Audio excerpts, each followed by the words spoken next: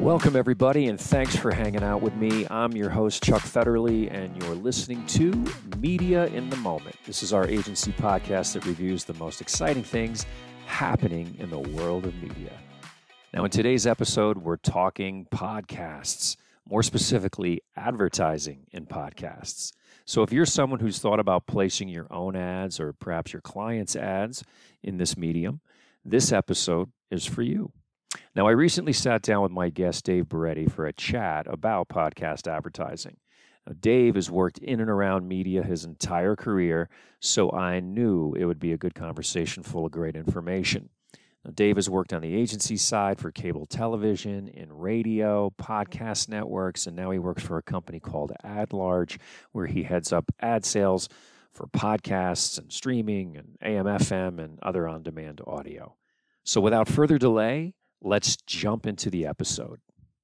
Dave, I have to tell you, I've been looking forward to this conversation because thanks. you and I have surfed a lot of the same waters in our career.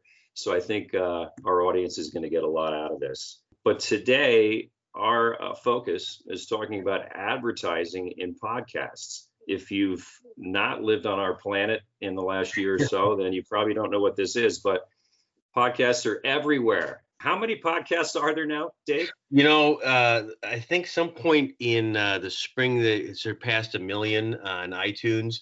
And I think they're just stopping to keep track anymore. It's just, every day there's probably 30 or 40 more that are launched and growing.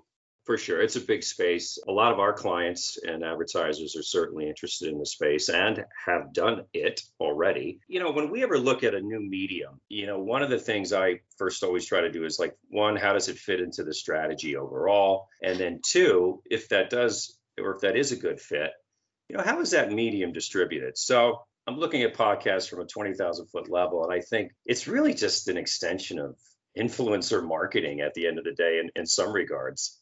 Is it not? Absolutely. I think that the essence of the power of this medium is, the influence that the hosts enjoy with their communities. In the end, it is an on-demand medium that has, as people are discovering it, and the more research we get, the more we're seeing really turn people onto it, create a bigger appetite for more with listeners. Absolutely. Now, I'm a media planner. I'll put my media planner hat on. But podcasting is really just another digital audio channel, right? So if people are looking to find budget for this, I think from our experience, they're taking it from their digital budgets. They might start taking it now from their terrestrial radio budgets. Are you seeing anything different in that regard? That's a really interesting point. Having knocked around here about 6 years, initially, we saw, for instance, network radio buyers, to your point, adding podcasting into their growing audio segment, digital audio, which traditionally had been Pandora and Spotify. And probably 4 or 5 years ago, they started throwing podcasting into that growing share of the pie because, they just want to be able to go for their advertisers where the listeners are going. Again, this is kind of digital word of mouth, and so the results that they were getting from the podcasting, I'm a huge music fan, but the engagement with podcasts is kind of like radio terms, AM versus FM, much higher. And so shares grew quickly there. But in the larger scope, network radio budgets very definitely are including more and more digital and podcasts and have for some time. Digital budgets from all different sources are being used to play the game.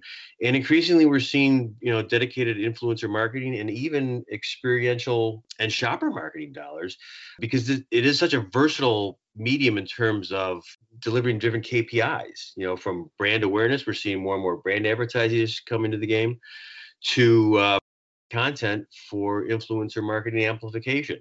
So it can serve a lot of different masters. What is the industry standard for measurement? How right? Because you and I both know everybody likes to maybe use a different form of currency when it comes to their media channel. But yeah, how does a show become a number one podcast? There's a host of rankers out there. And I think one of the things that as folks first come to the game, need to understand it. Unlike a pure streaming play, like I say, a Pandora or Spotify, these are RSS feeds. So you're physically, you're actually downloading files as you're listening to a podcast, which is why download numbers in and of themselves are not always the most accurate measurement of this. So you've got probably there's a million different rankers out there, frankly. And to get the best approach is to kind of get a scope of all of them, because none of them are apples to apples. So you have, folks like Apple or Spotify that are more algorithmic. Okay, so they're not measuring size so much as they are acceleration or growth. You've got more based on proprietary digital procedures, folks who do measure actual size, but those are typically volunteers. So they don't, it's only the publishers that participate with them. Nobody has, bottom line, a view of the whole podcast atmosphere, sphere. And then there's a third category of rankings that are survey based, like Media Monitors or Edison, and those provide more of a reach based perspective. If people have heard a particular podcast, in essence, it's difficult. By looking at all three different sources, it'll give you a better perspective in terms of size. But again, that's relative to what your KPIs are. Right. Right. In terms of strategies we're seeing Evolve using for this space. It's really interesting because, a lot of people that are coming into this space who have done some form of advertising want to know how many impressions, how many downloads, how many streams. So are you saying that it's not even getting down to that granular level as a form of measurement, or? It is, and one of the things that is evolving rapidly is the technology in the space. The essence or the origins, 10 years ago of podcasting was all baked in spots, that were downloaded, live read, baked in spots, and direct to consumer promo codes that built brands based again on the influence that our hosts enjoy with their communities. What has evolved now through different serving options is dynamic insertion, where spots now are inserted with various filters that we can put in. And that has allowed for attaching pixels and opened up a whole new world of tracking and measurement capabilities. And so again, depending on the strategies, we've got brand guys that are just looking for awareness. We've got, direct response advertisers that just want, sales, but now, as opposed to just more traditional surveys that have been available by folks like Edison or Nielsen, we have more insightful data from a tracking standpoint in terms of, we can attach a pixel to a spot, whether it's a brand read by the host or a pre-produced spot, actually track visits to site or even purchase. So these are evolving, as we speak and accelerating fast, again, depending on the needs of the brand. Absolutely. Let's talk a little bit more about creative. So again, as a planner buyer, we're putting our first podcast plan together here. How should they be thinking? Is this their traditional old 30-second, 60-second live read? Like what are the options available to people nowadays? By far the standard still is the live read, and whether, there's a lot of flexibility in that. Given there's no program clock in podcasting, I think we've all heard 3 to 5 minute reads, because keep in mind, most hosts' compensation is a percentage of sales. So number one, they're hugely grateful to the very few advertisers, since there is such a lack of clutter in this space. Sure. They're hugely grateful for those guys who are coming to the table, and they know their audience better than anybody. And so that's one of the beauties of the space, is that your message is being customized through the filter and perspective and the power of the host with their people. So we always recommend providing, for instance, copy points versus scripts, so they can kind of personalize it. Because the other kind of built in, positive element of this for sponsors is most hosts are going to go out of their way to make sure it works for you. Sure.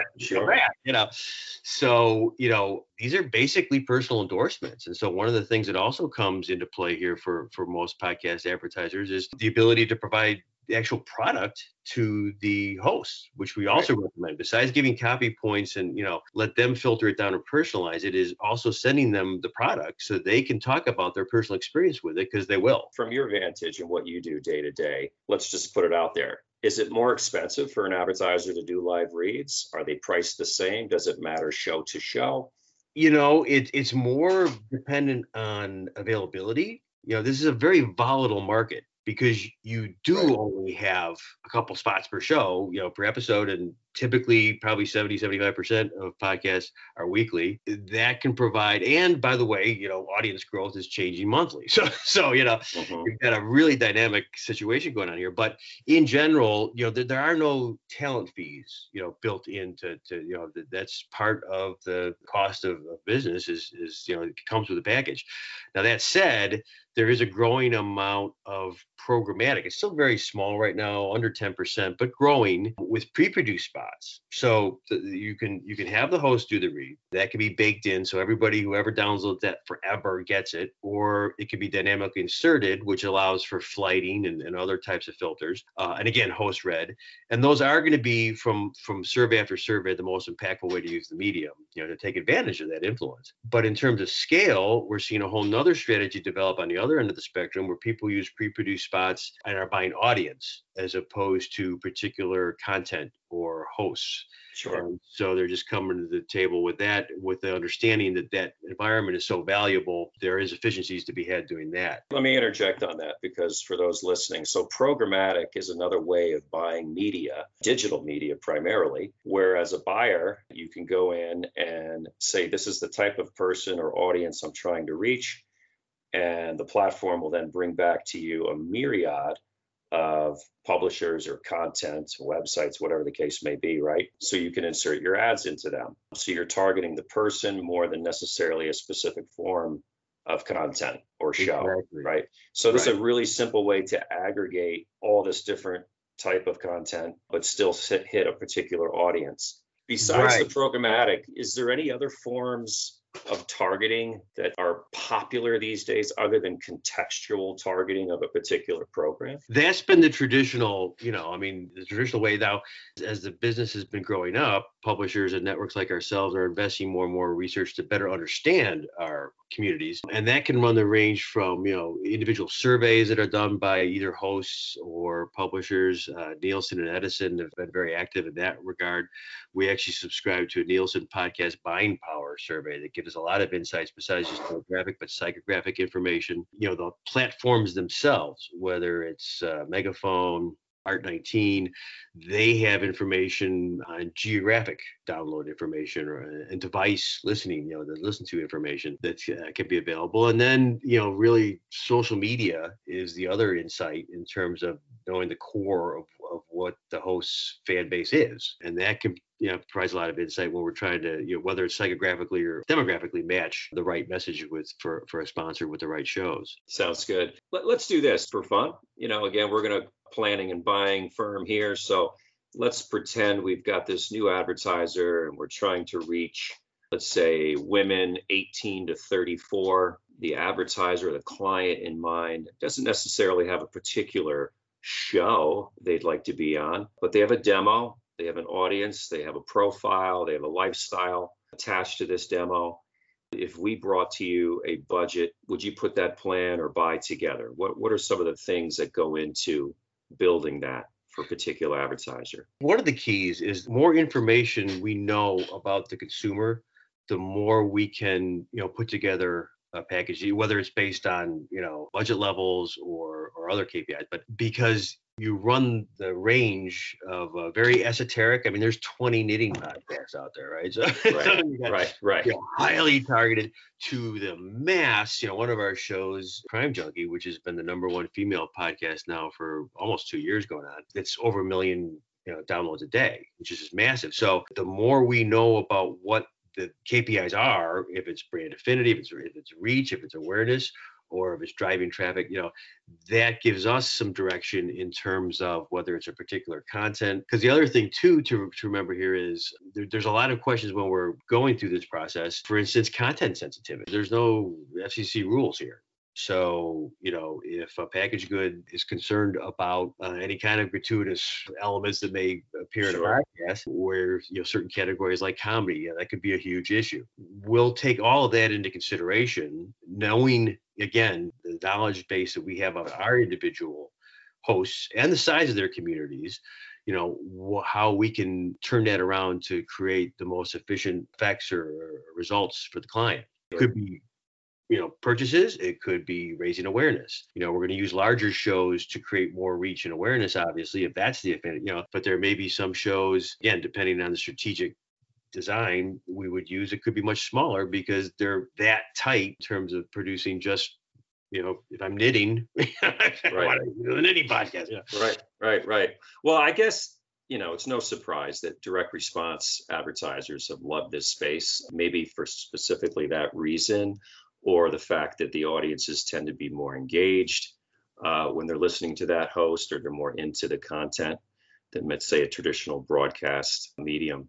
But yeah, you always need to keep the end result in mind of why you're advertising, right? So if it is awareness, if it is lead generation, a sale, what have you, that will certainly dictate what types maybe of programs we want to be on in the podcast arena. Absolutely, yeah. And I think, they're so sensitive to conversion rates, the direct to consumer, direct response element, where brand advertisers, which is growing fast, it's again creating more demand and stress on everybody's inventory, but they have entirely different metrics. It's interesting that there's a number of different categories, for instance, that don't typically do audio advertising. Food products, apparel, typically categories that are very video and visual centric. As their research is getting more granular at P&G and SC Johnson and Kraft, they're seeing podcasting popping up left and right on the path to purchase. So this has been hugely influential and recognized as determining brand preference early in the game. And so that creates a whole nother set of objectives to reach depending on, their goals as they come into the market. So about half, it's not quite 50-50 branded to, I think last I saw in April, IAB was estimated about 42% of all podcasting was brand, but it will be soon if it's not already. Right. One of the big differences is when you're out buying podcasts, we get this question all the time is, how are my, I hate to use the word spots, but how is my announcement message inserted into the show? And, there's two kind of main ways, right? It's either dynamic or embedded. Is that correct? Right. And could you explain what that means? So traditionally, embedded, or the podcast guys will say baked in spots, are read by the host at the time the episode is put together. It's posted and it lives there forever. So anybody, which is a real, for a lot of it's whitestamps.com or some of these people, right. Some of these shows forever, they're just growing their base of where baked in spots are the exclusive distribution method. But it also prohibits any type of flighting or retail, for instance, or other categories from touching it, because the sale could be over by the time this person listens to it. So there needs to be zero time sensitivity for a baked-in spot, method. Because the other element that we saw is, as people discover new podcasts, they'll go back and listen. They'll binge listen, just like people will binge view Netflix or Hulu. That is a big portion of our listenership. For some shows, up to 60 or 70% of their impressions in a given week are from catalog or live backlog episodes. Right. So, which is great if you're baked in and you're still offers still exist, but for a movie premiere or a weekend mattress sale, that's not going to fly. Right. And that has been addressed with dynamic insertion, where now we have the capabilities to guarantee a retailer a 5 p.m. start on Wednesday with a noon cutoff on Sunday. And the level of filtration is advancing as we go, so there's more geo-targeting available now. So let me ask you this again, back to pricing. Is there a big price disparity, if at all, between dynamic or embedded? The more filters you put on, and surprisingly, the more expensive dynamic insertion, where those capabilities exist, the more expensive that's going to be. It varies hugely, too, in terms of CPMs, or if it's a baked-in spot, host read fees or costs from host to host, from show to show. So in general, you probably if it's just a very simple filtered, dynamic insertion spot. And again, the other leverage here is the size of the budget, frankly. So if you come to the table, there's certain posts and shows that are more negotiable than others based on demand and everything else. I think that's the appeal of where we're buying audiences more than specific hosts with reads, is that does provide for a lower CPM access to this environment. Sure. Do you think right now, I mean, again, from your vantage point, are people buying single podcasts really, or is it really this more of a sort of a network feel where they're going after just so many shows because they want the reach? Right. No, I got to say the vast majority of sales are still program specific. Okay. Because they do want that, again, the power of this medium is that influence, and the host read, that endorsement, that word of mouth, which is only available in this space. This is one of the things that really sets podcasting off, is the ultimate way to use this medium. Correct. It's a great thing to remember, everybody, as far as your strategy when doing this. If you could look back, over maybe the last year or two of some people that you've worked with, are there any great success stories or maybe just categories of clients that do really well? The financial category and packaged goods have been probably the biggest areas of growth. But, I think there's been some interesting insights on, again, alternative uses as we're learning to extend this influence across other platforms where, we're seeing more and more, for instance, hosts do, live tours. So, we can offer on-site activation or retail activation. I think one of the more interesting success stories here in Chicago, Turtle Wax, was just looking basically for content to be able to amplify out of their social influencer sources, and so to provide a monthly interview show that then they could run with was a very different use, but created a lot of awareness and generation for them.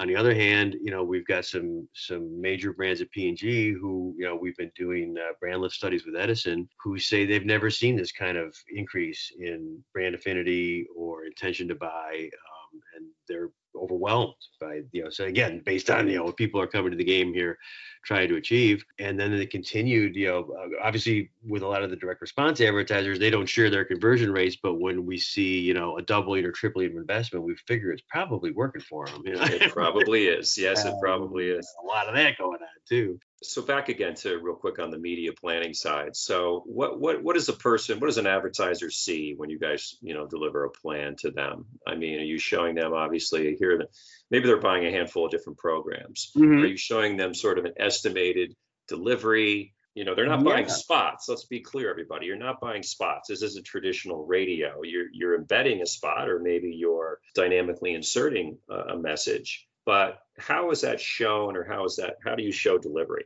Sure. No, it's a good question. So typically a plan will look like an Excel sheet that shows the show and the type of messaging that it is, whether it's, pre-produced or host read, with guaranteed deliveries by week. And a resultant CPM that will vary from show to show. And they're typically bought, again, more for the branding purposes. With direct to consumer, direct response, they're more in a testing phase where they'll do 2 or 3 week tests. We typically will recommend a 4 to 6 week test, because for whether it's branding or direct to consumer, because remember, a lot of as these podcasts are downloaded, number one, they're not always listened to immediately. From Edison research, we know that something like 85% of the people listen to the podcast from the launch day that's released or posted within the first 6 or 7 days. But there's a tail on these. So, and the other point is that most of them are weekly. So to build any kind of frequency, depending on, again, what we're trying to achieve, you will get a much better read over the course of a 5 to 7 week participation with once a week read than you will just trying to do one read and gauge the results of that. That's an excellent thing to remember. And we talk to many clients about that. Again, juxtaposed to how they're traditionally buying an audio solution. This is different. You have to look at it differently, and you have to allow for that time for the audience to not only download, but listen to the episode. How many of us, right, have gone back, and I know I do it, and listen to 3 or 4 episodes of maybe a show that I found that, let me go back and listen to some of the stuff from the beginning. Those are all added impressions, obviously, that advertiser is getting. Great information to remember. And then wrapping up a whole buy scenario for us, is there any sort of post-reporting that an advertiser in podcasting can expect? Yeah, no, depending on, as different elements of the negotiation. For brand advertisers, typically, we will provide a guarantee, for instance, a weekly delivery, and can provide, if it's an upfront buy, we're seeing more and more upfront buys coming down now. Because the other element to remember here is that many podcast buys where host reads are involved, it doesn't apply to pre-produced spots, but for host reads, very often category exclusivity is part of the deal. Sure. So, going back 3 or 4 years, it was hard to find a podcast that didn't have a mattress in it. People were just buying out vision. Right. And we've seen different categories come into the game right now. Like I said, financial insurance in particular is better understanding the power of this medium and trying to grab folks off. But all that said, that can be definitely structured, whether it's on a quarterly basis or for the whole buy, where there's a post report done that can show you, down to the episode level, the number of deliveries based on the negotiation and how it's performed. Because especially where dynamic insertion is involved, where we have more flexibility in delivery, we can keep much bigger tabs on that. With fake spots, you don't quite have the control that you have from a serving standpoint that you do with dynamically inserted buys. Sure. Well, listen, wrapping things up, podcasting is certainly not going anywhere. Advertising in podcasts is growing. What do you think the future is overall within the space? Both from an advertising perspective, maybe as well as a content perspective. Yeah, I think, we've seen a lot of growth really in the last year or two with certain categories, like everything from just straight women, because, 4 or 5 years ago, so many of the podcasts were comedy, sports. It was a very male-centric world 5 or 6 years ago. Sure. But there's also, if you build it, they will come kind of mentality. I think a lot of folks. Sure. We've seen big growth in Hispanic and African American and women as the content has been there, and that's just going to continue. I believe both the quantity and the quality podcasts are going to continue to grow. As well as our technological capabilities, in that digital word of mouth, we're there's going to be more focus on the digital part, because the word of mouth is going to be there, forever. Sure. And I think from a business standpoint, you're going to see a lot more consolidation going on from this side of the desk, as people are, it's not for investors a new, business anymore, and it's providing a lot of interest from the terms of scale in the business community. The ultimate bottom line on this, is that influence that these guys enjoy with and gals with their communities, and how we grow that, how we look at extending that to anything from other platforms to you saw a couple years back a lot of TV shows being spun off of podcasts. So it's a source of constant creative stimulation, I think, and one that as I said earlier, as our listeners get into it, they really get into it. It enables a lot of natural curiosity, and we're seeing habits change just during COVID. Has been interesting. I think the average podcast listener during COVID has increased their listening to half an hour to about, I think, over 6.5 hours a week. The average podcast listener listens to podcasts. So the longer they're into it, the more people listen to podcasts. So it's a sunny future as we learn and this space evolves, for sure. It's not going anywhere. Hey, let's wrap this up with our personal favorite podcast that we're listening to. I'll let you go first. Well, for me coming to here, true crime has been kind of a new it's a great show for me, and so I'm just blown away by right. And it's kind of addictive, I gotta admit. It's yeah, that's a great one. I found this just a few weeks ago from watching one of the podcast upfront events that was online. Mine's called The Newsworthy. I've been a news junkie lately, and I'm tired of all the slanted news out there. So this is a great one. Great host, and she does a really good job. It's called The Newsworthy for our listeners. Dave and I could have gone on for another hour, but for your sake, we'll stop it here. If you'd like to learn more, you can request a copy of the podcast planning guide. Click the link below or email us at info@tec-direct.com.